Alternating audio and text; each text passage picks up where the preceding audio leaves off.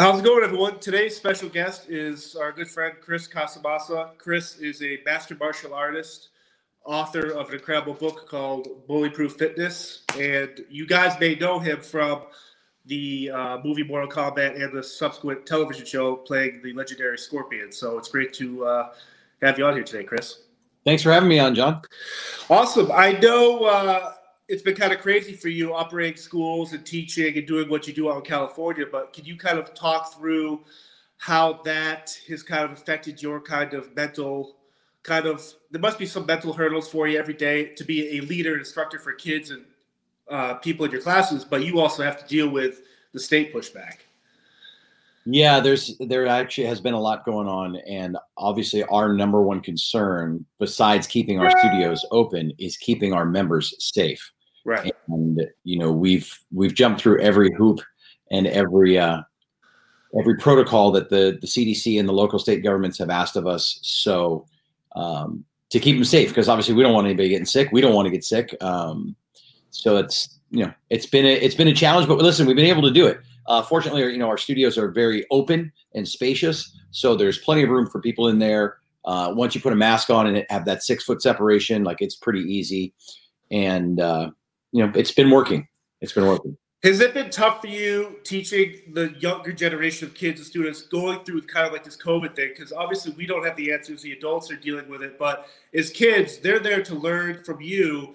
But have you noticed anything kind of different for them psychologically in terms of the mask and the social distancing? Well, we started to, but it's all in the framing, right? So what we did was we said, listen, it's not that you have to wear a mask. It's that we've now set a new challenge in front of you. Becoming a black belt is not an easy path. So this is a new challenge on your path to black belt. You can choose to be knocked down by it, or you can choose to rise up and conquer and go through it. And then we just kind of use the analogy of some of the best pro athletes in the world wear oxygen deprivation masks to help enhance their training, whether they're long distance runners or pro basketball players or Olympic athletes. They actually use this as kind of a ninja hack to make their endurance better. So when we framed it like that for the kids and put it on them, it's not a have to, this is something that you're going to want to do to make your path to black belt even better. The psychology shift in their minds and in their attitude completely changed. I love that.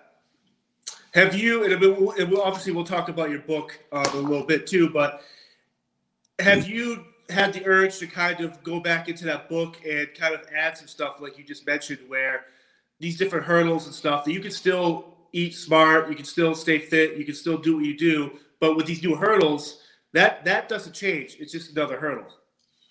Yeah, well, to your question, I am in the process of writing a follow-up to that book. I call Bullyproof Life. Bullyproof Life, how to live your life, bullyproof, fit, and strong. So I'm hoping to have that out in the spring of next year. So we'll see how it goes. I've got my hands full running our company and doing a million other things with the pandemic, but I actually have probably 80% of that book already done and written. That's awesome. Yeah. So you were born in Pennsylvania.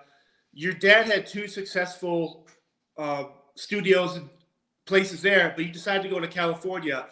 What was your dad's reasoning for moving back out there if you already had something successful in Pennsylvania?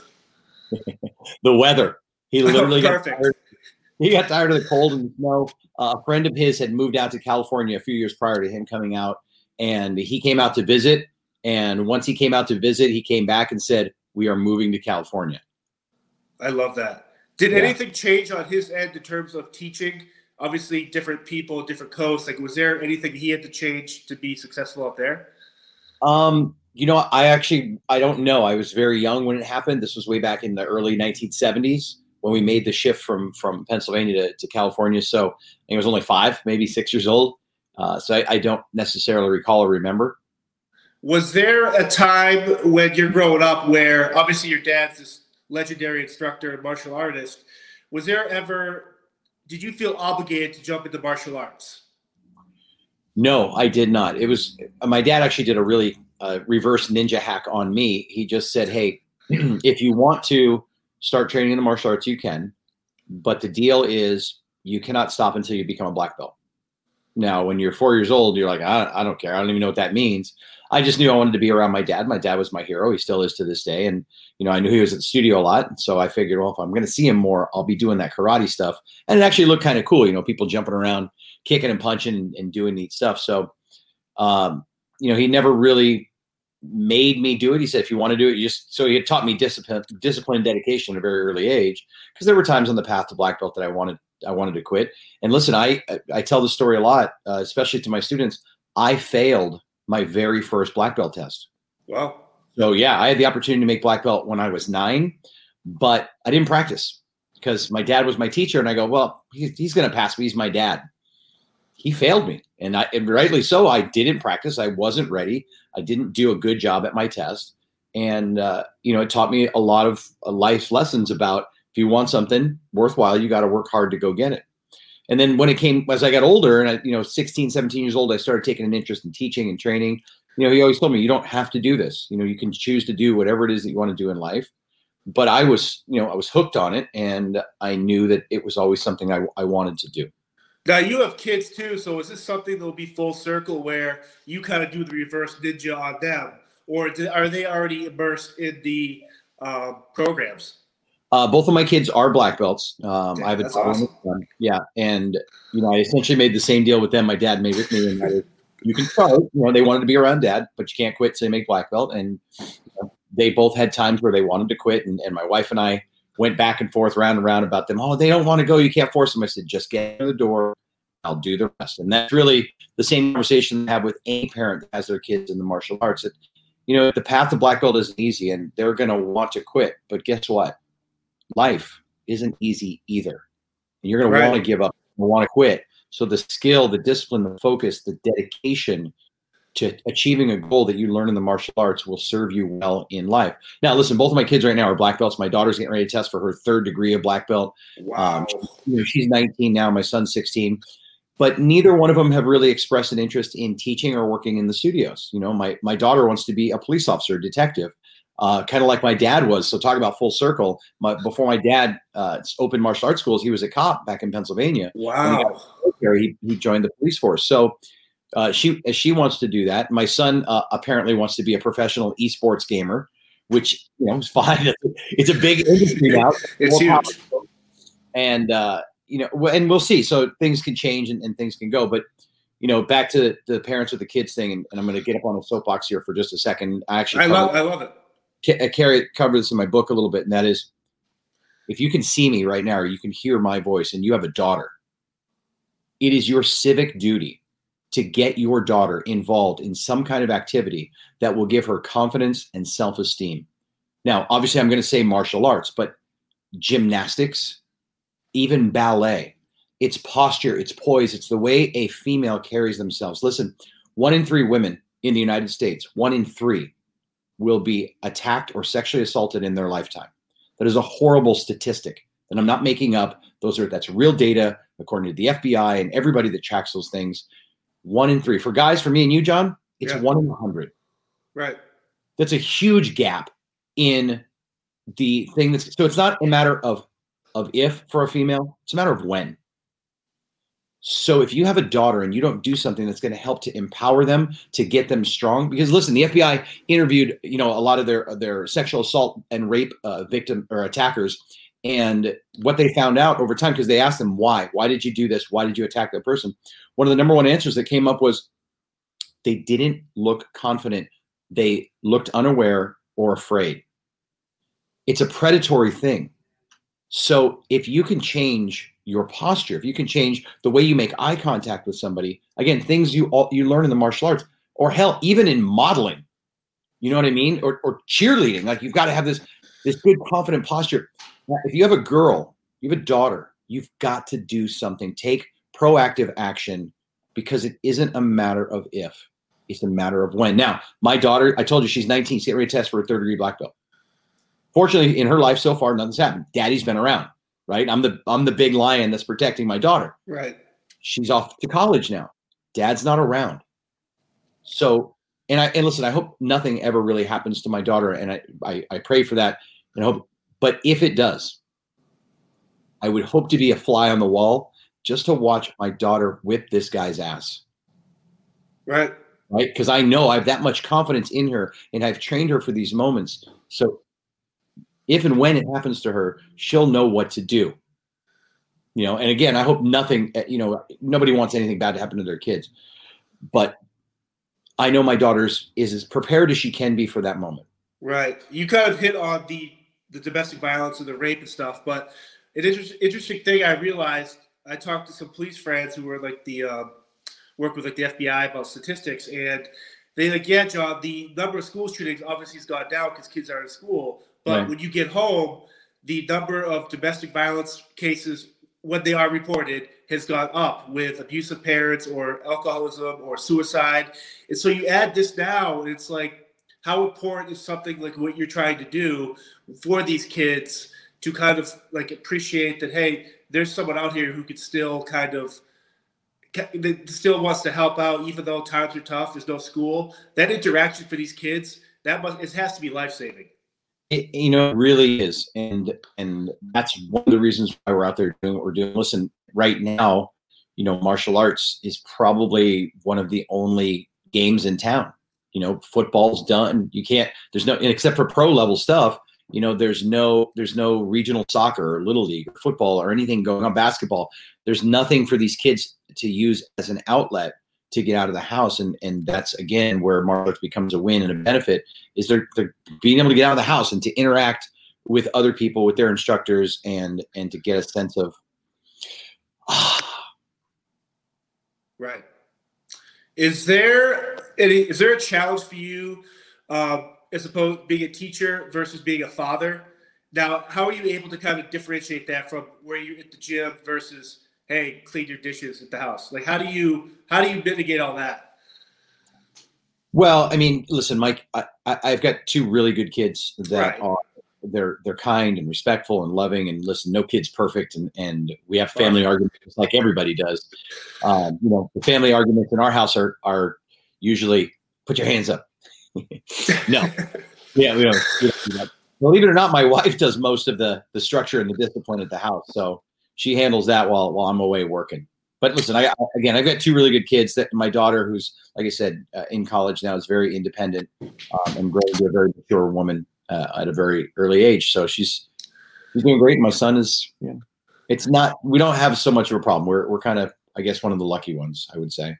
Gotcha. I grew up in a house where my parents were always coaches, and what I loved about being the games and stuff is that they treated me like a kid that wasn't their own. And I've always respected people, instructors, and teachers, that if you have a sibling or kid out there, that they're just one of the people you're teaching. I like that difference of whatever. And I'll tell you, that really is something that's difficult, because your kid is always, in your eyes, the best. So when my kids are in class with me, it's hard for me to not favor them, to not, look how good she's doing, look how good he's doing.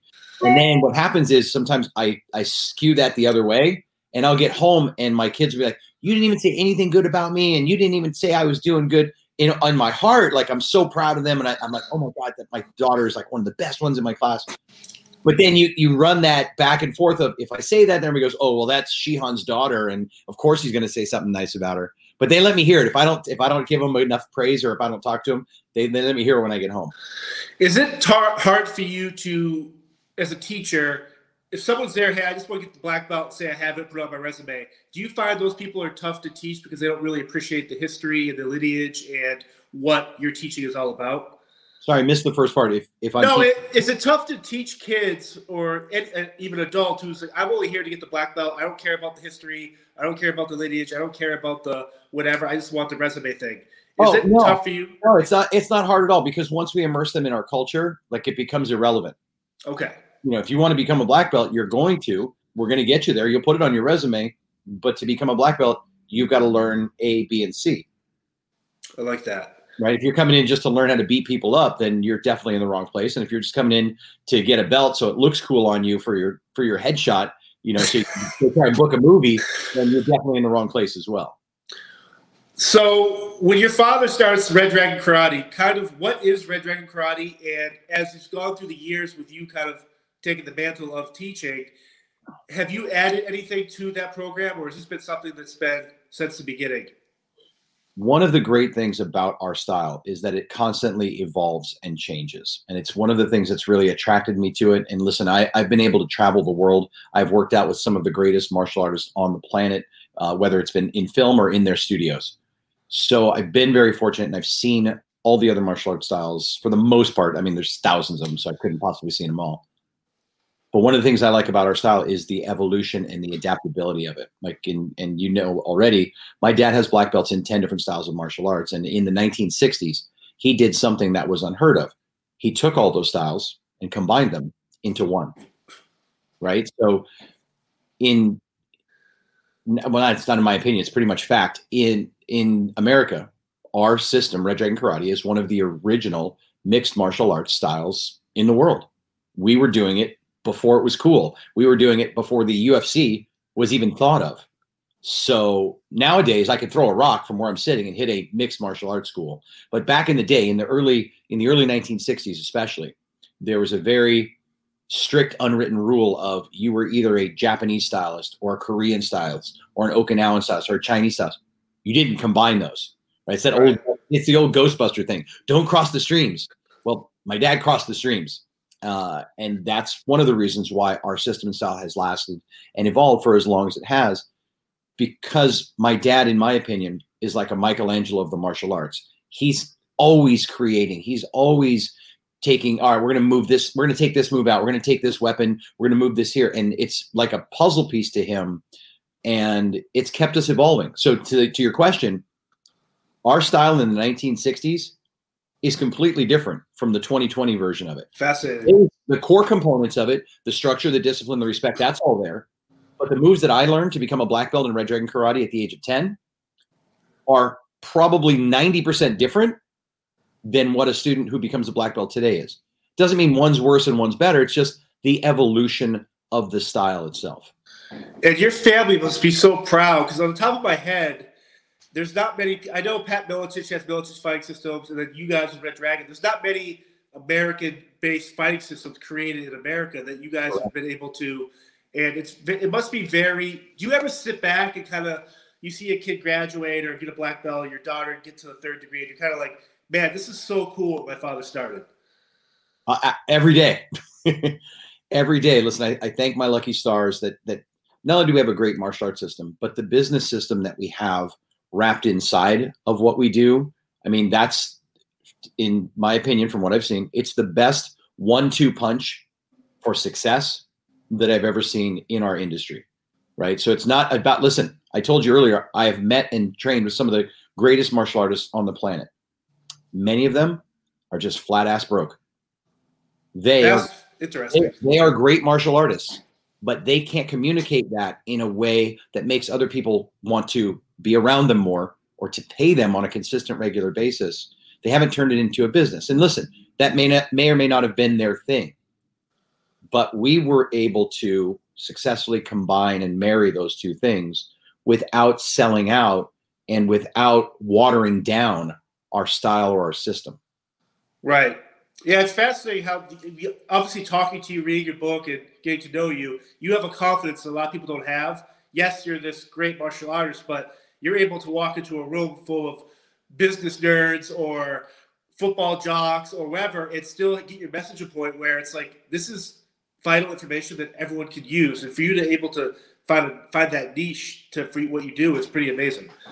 Oh, well, thank you. Thank you. And really, it's all systems based, right? Systems run business. And whether that business is a coffee shop or karate school, the system behind it doesn't necessarily deviate. Service your customer, provide a great product at a price that's going to turn a profit and make the customer happy.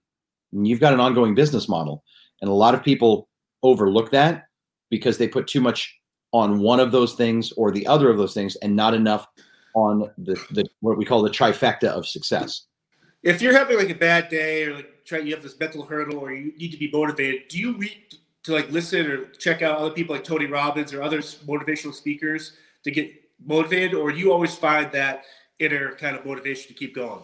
No, I try and get motivation from a lot of different sources. Actually, if I'm having a bad day, I just usually reach for my bottle of Johnny Walker Blue.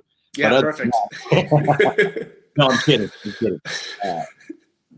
But yeah, you know, Dean Graziosi, I like. Tony Robbins, of course, is legendary. One of the guys that I really admire and look up to is Gary Vaynerchuk. And, Yes. yeah, he's very inspirational. And because, I mean, I don't think he's a martial artist, but he's got a kind of a martial arts fighting spirit of go, go, go. Oh. Don't do this, do the work. Basically, his whole motto is do the work, be patient, get your results. And if you do the work and you're patient, you're not getting results, you're in the wrong thing. Pivot, like go try something else. You know, because life is long. It's not a short time. And the messaging that he puts out, I'm really a big fan of. You're a 4-time national champion, 2-time national weapons champion. Besides the weapons, obviously, what is the biggest difference between forms and weapons, kind of like those competitions? Well, the weapons adds another level of the form. Production. Yeah. Okay. And focus in it, because you know now you're not using your hands and your feet. You got a weapon spinning around, or you're moving and striking and hitting with. So it's a more difficult thing to do than the open hand stuff. Right. I've always fascinated by it. Obviously, you're friends with Keith Cook, and when he's talking about the wushu and the weapon, I'm kind of blown away by that someone can have so much control. They basically treat that weapon as like an extension of their arms or legs. It's very fascinating, some of those videos you guys put out there. Yeah, listen, Keith's awesome, man, and he is great. And he was he was a champion before me, right? He was one of the guys that I actually looked up to when I started competing on the pro circuit. And he makes two of the most difficult weapons that I've ever used are two weapons that he makes look really easy, and that is the iron whip chain and the 3-sectional staff, which are Chinese-based weapons. But he was, you know, I'm a big fan of Keith. He's awesome. Yeah, he's a good guy. So you're doing all this stuff, championships and training and getting your black belts. At what point were you kind of like, man, or did someone approach you and be like, hey, let's get this guy in movies, or this guy's got a look, or how do you get to that point in your life? So that's actually a really good question. I got, and I'll back it up. When I was younger, I looked up to my dad and Bruce Lee, right? Bruce Lee was on TV and in the movies, and every kid that started martial arts in my era wanted to be Bruce Lee and then Chuck Norris. So I was a big fan of that, and I was like, wow, that'd be cool to do that. To be able to do martial arts in the movies would be cool. And we used to make these home movies, me and my brothers. There was a big field across the street, and we used to make these like ninja fighting movies and all that stuff. So I kind of had the bug at a young age. But while I was on the pro tour, it was still something like I knew I wasn't going to compete professionally forever. And I figured, well, I'll compete and, you know, do my best. And at that point, you know, I was already the #1 competitor in the country. And I thought, okay, well, it'd be cool to get into the movies or TV shows. Well, at one tournament that I won the overall championship at, which was called the Battle of Atlanta in Atlanta, Georgia, in the audience that night, unbeknownst to me, there were producers who were scouting for a TV series that they were putting together about martial artists. And, you know, after I won that night, they came up to me and a few of the other guys who had won different categories and said, hey, we're doing a TV show. Would you guys be interested in doing it? And we were like, of course, you know, we would. And then as the industry goes, you don't hear from people. So, you know, after 3 months, we didn't hear anything. So we just thought it was, you know, one of those pie in the sky, or maybe they weren't even producers to begin with. But then after about 6 months, we got a phone call that says, hey, you know, we met you in Atlanta. We really liked what you did. We want you to come down and we're going to shoot a pilot episode at Universal Studios in Orlando. And that TV show ended up becoming WMAC Masters. So it was pretty fortuitous that I did it. And that was, you know, a bigger entry point into the TV and movie industry that I had. I had done some work earlier in my career, like when there was the big ninja fad that happened in the 80s. One of my dad's really good friends was Sho Kazugi, who was like the ninja at the time. So I got to be like little tiny bit parts in those movies and things like that. So it was an ongoing process. That's why, you know, people go, oh, it's so great. You know, you were in Mortal Kombat. Wow, you were in Batman and Robin. But like the martial arts, I didn't start there.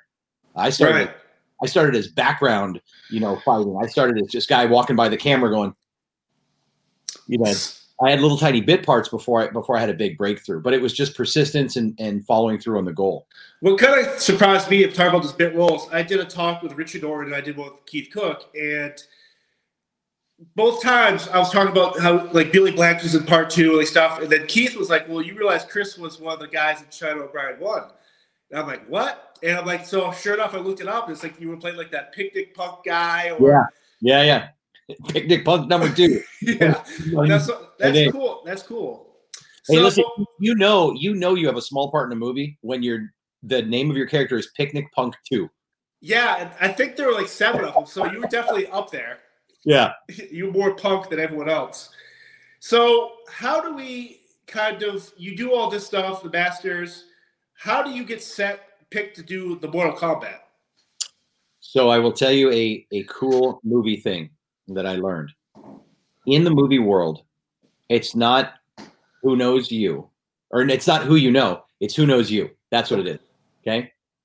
When I was working on WMAC Masters, I had the opportunity to meet some of the stunt coordinators and fight coordinators that they had on the show. And once the show is over, everyone goes their separate ways. Well, these guys went on to other projects. And again, bringing it back full circle, when my dad told me when I started getting into the business, he said, listen, Chris, here's what you need to do. When you're on the set and they're telling you what to do, you look in their eyes and you say, yes, sir, and no, sir. And you do what they tell you to do because they know that business and you don't. He goes, when you become famous and you have $1 million in the bank and they tell you what to do on set, you look in their eyes and you say, yes, sir, but do you think we could try it this way? So he gave me some really good advice that served me well because I was always doing my best to be kind and respectful to everyone I met on the set. So these people went on to other sets and other projects, and like anything, they were scaling up. So I would get phone calls from these people who, hey, we remember working with you on so-and-so. Would you like to come out and try this? So I would go in, get the audition based on the people that I met who knew me, not necessarily who I knew. Were you familiar with the game before you got cast? Or like, how do you, like, I sure was. Okay. My favorite character in Mortal Kombat was Raiden and Scorpion in that order. I was a huge, the lightning bolts and flying across the screen. Like Raiden was my guy and Scorpion was my number 2 guy. So to be able to have the opportunity to play Scorpion in the film franchise was, I mean, it was a childhood dream come true for me. And at what point did you realize that this would be an iconic role? And I mean, the whole, now I think Part 11 just came out. It's still a worldwide phenomenon. At what point did you realize that, man, I'm part of something that is going to go down as an iconic character of all video games? The answer is about a year after the movie came out.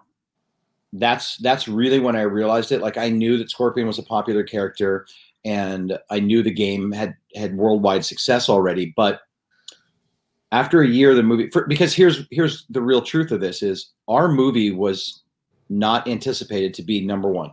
Right. Other video game based movies had come out and they all tanked. Street Fighter, Double Dragon, I think there was 1 or 2 others. They tanked at the box office. So our expectations were very low. But the production team on Mortal Kombat did something smart. They got the best martial artists that they could get to do justice to the fighting in the film so that it was as true to the game as possible. And that's something that we tried to keep on going. And because I knew I was going to be doing Scorpion, I already knew all his moves. And then, of course, I had our style and our system. And I go, wow, if I could combine those 2 things, we can do something really cool here. And listen, the director took the time to shoot the scenes the right way, to get the right coverage in there, you know, and it all plays out on screen even to this day. So about a year afterwards, I realized, hey, this has got some legs to it, and it's really going to last. The other thing that's made it last and be so great are the fans. Right. Listen, I mean, it's 25 years later. I'm still doing interviews and things about Mortal Kombat with a fan base as loyal and dedicated as that. Like it's hard to go wrong. And that's why, like, I'm happy to do interviews. I'm happy to sign autographs. I'm happy to do, you know, whatever, because the fans have kept this thing going for decades now. And I'm humbled by it, and I'm super appreciative of it at the same time. Yeah, it's incredible. And you mentioned, obviously, that movie brought in people like Robin, Keith, TJ Storm, Hakeem, yourself, and countless others. How fun is it to be around those type of personalities where you guys obviously train and your friends or whatever, but there must be an extra level of excitement where you're always trying to playfully one-up each other. Well, that's it. I mean, I don't know that I would call it excitement. It's more ego, but because when you're on a set with people who are at your level and or above, like it forces you to play up. Like there's no playing down. There's no bad day on set because you don't want to be shown up. by the next guy who's got the next scene coming up. So that little, it was a friendly rivalry and friendly competition. And listen, all of us that were on that set, we all get along and we're all friends. And listen, even Lyndon Ashby, who played Johnny Cage. Yep.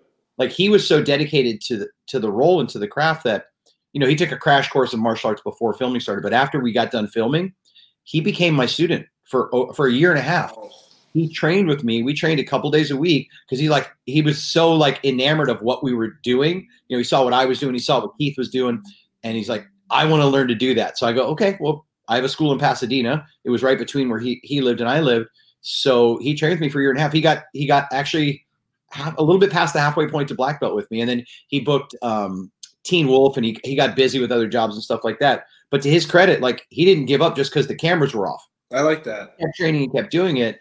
And, to this day, him and I are good friends, and he's an awesome dude.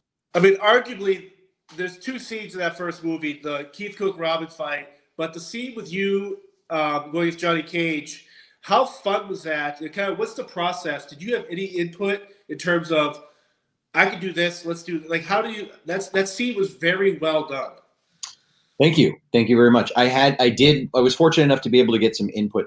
Pat Johnson, who was the fight coordinator on that, is a great fight coordinator. He had coordinated the fights for, all the Ninja Turtle movies, the first 4 Karate Kid movies. So he's very legendary in the business. And one of his working models is A, getting the most talented people he can get, and B, letting them do what it is that they do to bring the character to life. In other words, Pat could have said, hey, I need you to do this kick and this punch his way, but he's smart and he knows, all right, well, Chris has a style.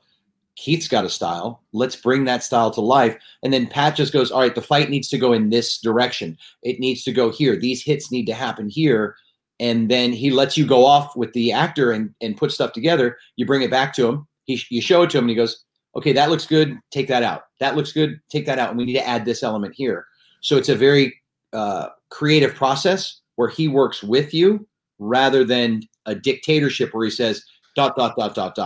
And that's one of the reasons why the fight scenes were able to come to life the way they were. Keith had a tremendous input in his fight scene. I had tremendous input in the fight scene, and so did Lyndon. Lyndon came up with, if you're calling the fight scene, we put an Old West moment in the fight scene on purpose, where he punches me, I take the hit, come back, I punch him, and we do that 4 times. So it was kind of an Old West cowboy thing.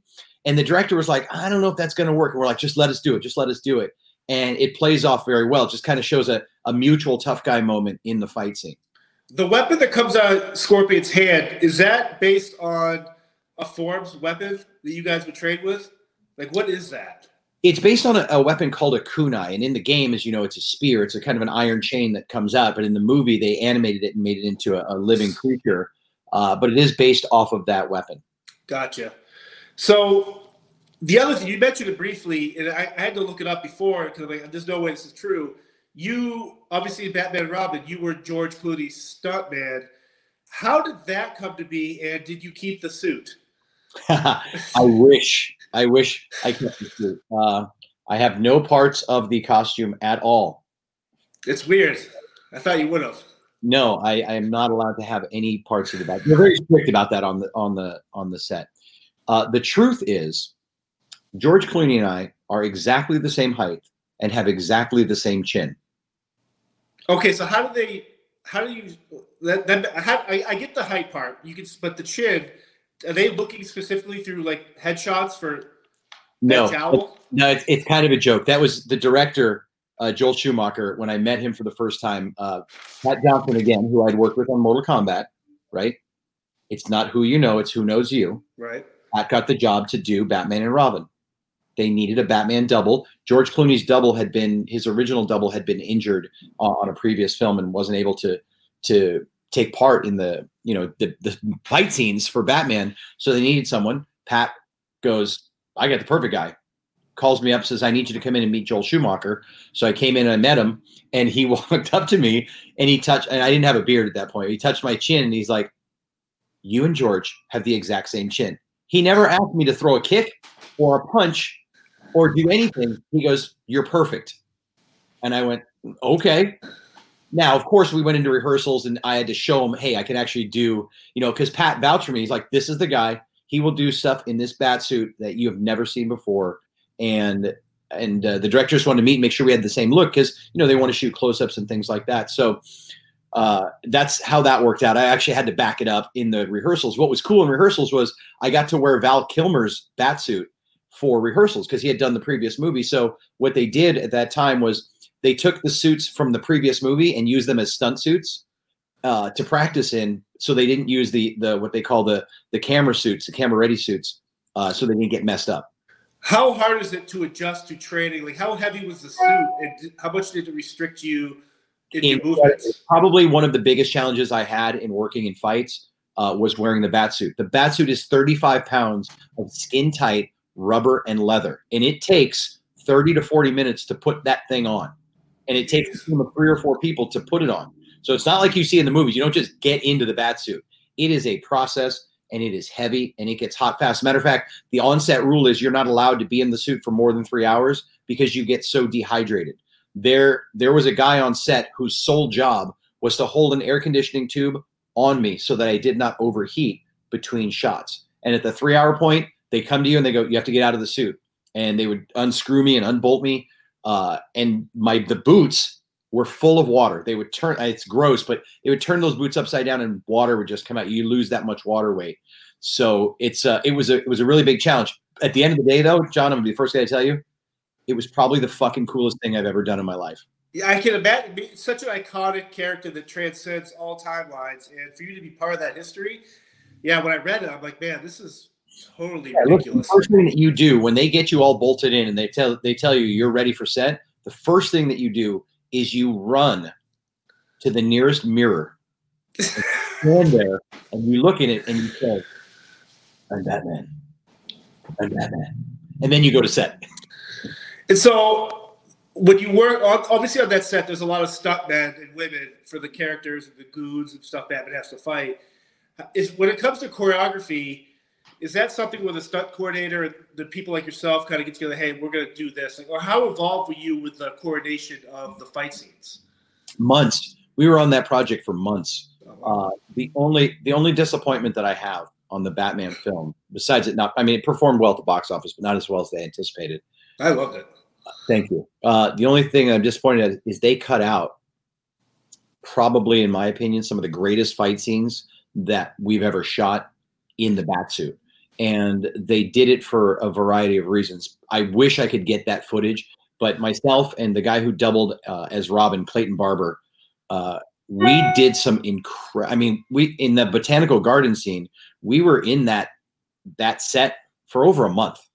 Wow. Doing fight scenes that you never see, like little 5 or 10 second clips. And one of the reasons why they cut a lot of that fight scene out wasn't because it wasn't good, because at that time, George Clooney was as yet an unproven big star. He'd done a few movies and just come off of ER.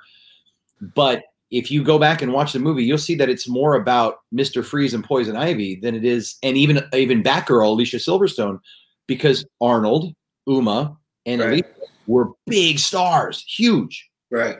So I don't know if the studio didn't necessarily trust the fact that Clooney could carry the film or what, but there's way more footage of them than there necessarily is of and about Batman. So I think they had to cut it to put other scenes in with Arnold featuring him because he was, is a major star. But that was the only disappointment. Listen, the budget for the film was over $100 million. It was the first time I worked on a film like that. It was a fantastic experience. And like I said, I'm probably one of maybe 24 people on the planet that have ever worn the Batsuit. I love that. Yeah, I had read that Joel, before he passed a couple of years ago, there was talk of after the Snyder thing kind of going with the new Snyder cut of Justice League, that these directors have these special cuts of movies unedited with all the back stuff. So it'd be kind of cool to actually see a lot of those fight scenes fleshed out. Yes, I would love to see that as well. And so what other projects do you have coming up now in terms of anything movie related, or is that something where you're really focusing on helping these kids? Actually, both. So it's, you said earlier, what keeps you from being depressed or stressed out? It's the fact that I'm constantly in motion. So I have actually 2 films awesome. that are both ready to go post-COVID. Once we get out of this pandemic or they release some kind of vaccine. We've got 2 films. One, I'm excited about both of them. One of them is going to give me the opportunity to work with one of my students who's also gone on to become a huge star in his own right, and that's Jason David Frank, who from the Power. Green Ranger. Yeah, wow. He's my. Yeah, I taught him. How long have you taught him? Since he was 10 years old. Dude, he's top notch. Yeah, and listen, here's a cool story about that. I got him the part in the Power Rangers because my agent called me and said, "Hey, they're doing this new TV show, something from Japan called Power Rangers. Do you have anybody that's between like 15 and 18 that can play that age range that's good?" And I go, I got a great kid, because he was working for me. Jason was working for me. We were teaching together at my studio, and I got him the audition. And he called me, a couple days later. He goes, "Sensei, I think I got the part. I'm going to do this TV show." And I go, "That's awesome. Who's covering your shift at work today?" So, but he went on to do that and killed it. And he's just become legendary. The challenge is we've never got a chance to work on film together. He's gone and done his thing. I've gone and done my thing. So we're going to do this film together. Hopefully we're going to shoot early spring of next year, called Legend of the White Dragon, which is kind of a Power Rangers spinoff thing. And he and I will get to be on screen together for the very first time. So that's one of the projects. The other project is a film franchise being put together by the original production team from the Mortal Kombat people. It's a film that's tentatively titled Raptor right now, which is the best way for me to explain it. It's Lord of the Rings meets Matrix. Interesting. Yeah, it's a pretty cool sci-fi concept thing. That thing gets made. They're not talking about a one-off. They're talking about a 3 to 4 film franchise with video game turnoffs and things like that. So I'm very hopeful that thing gets made, because I have a major part in that film. That's awesome, and hopefully it does. How often do you keep in touch with prior students like Jay's? Like, is there?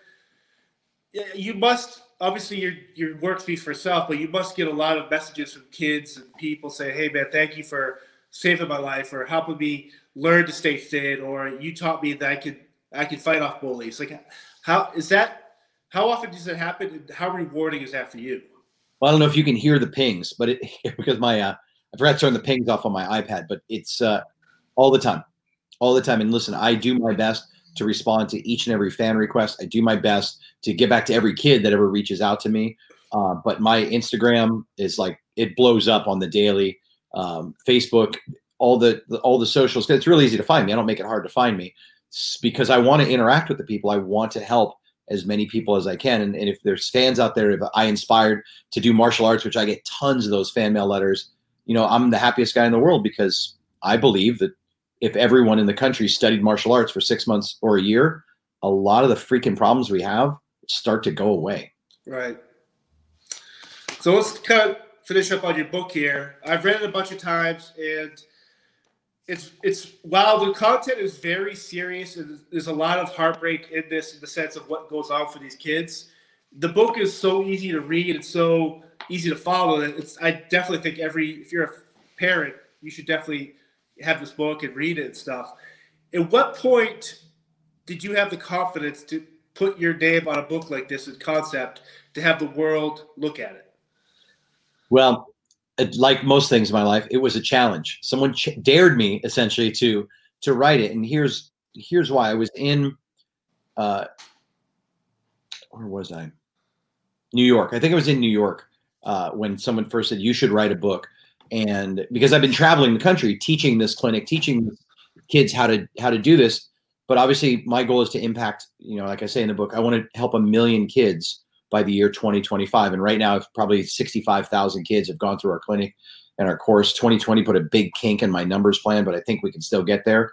I wrote the book to help with that, right? Because I may not be able to come where you are right now, but you can get that book. And if that can get you on the path, or if you can pull one thing out of it, and you're right, I wrote it for kids, but it's also for parents to help their kids overcome the challenges that they're having. So I wrote the book based on a challenge and a dare. And then I was in a mastermind business learning group where they said, "You should write a book." And so those two things kind of collided, and I did that. I went through grade school in the 90s, and I saw hazing, dealt with it. I knew who bullies were. But every time I dealt with a bully, I'd tell my parents, whoever, and they'd be like, "Well, what'd you do about it?" And it was never meant to we're not gonna, we'll support you. Like, obviously, if you get beat up, like, we're gonna want to talk to like stuff like that. But I got the feeling that, hey, they support me, but this is on me to stop being bullied. And I've noticed last decade or so, we've transitioned to a society where bullies, they seem like they're not being dealt with, and that's why I love your book, is because you can deal with them. And what do you find it heartbreaking that bullies have such a loud voice right now, that there's not enough people out there standing up to them? Well, I'm going to go against the status quo for a second. I don't think bullies have such a loud voice. I think that because of the easy access and all of the social media, that it's becoming more apparent to people who've been trying to brush it under the table or ignore it as if it's going to go away. Social media hasn't made society worse. It's just brought the worst of society to light for other people to see it. And that includes bullying. Right. So it's now, there's more of an awareness than ever before. Like, my messaging now is easier to get out because more people are like, yes, shit, this is happening to me too.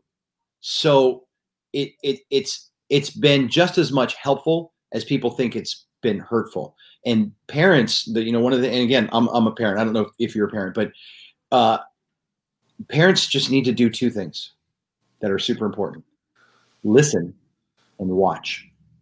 Because you know your kid better than anybody else on this planet. When you see behavior changes, when you see withdrawals, when you see grades start to drop, something's going wrong. And it's not necessarily because they're playing a fucking video game. There's other factors that go along with that. And, I don't mean to curse and stuff, but I get so. No, I love it. Yep. And you got to listen. And then there's the other group of parents who blame themselves. Oh, it's my fault. I didn't raise my kid right. There can't be anything farther from the truth. It's not your fault if your kid's getting bullied. It's just some shit that happens. So by listening to your kids, by watching them and understanding the cues, obviously I'm going to do shameless plug, by reading the tips I give you in the book, or listen, I'm not the only guy in the game. There's dozens of websites that can help your child overcome the challenges that they're facing and the adversity that's popping up in their life. And the final part of that is, the answer isn't the classic 1950s, just punch the bully in the nose, son. And right. Because, A, if you don't know how to punch, you're going to break your fucking hand. And B, if you miss, you're going to get your ass double kicked. So that's not always the answer. Sometimes it is. Listen, I'm not going to lie. Sometimes that's exactly what needs to happen. But if you don't know the warning signs, if you don't know the danger signs, if you don't know the what and the when, that's a huge mistake to make as well.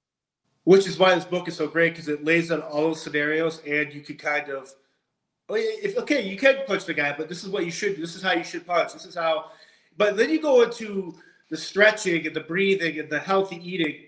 Have you always been into, obviously the fitness comes with martial arts, but like the healthy eating, I know a lot of people that are premier athletes, but they eat like trash. And so how did you kind of settle on, hey, if you eat healthy and eat clean, it can benefit you that much more?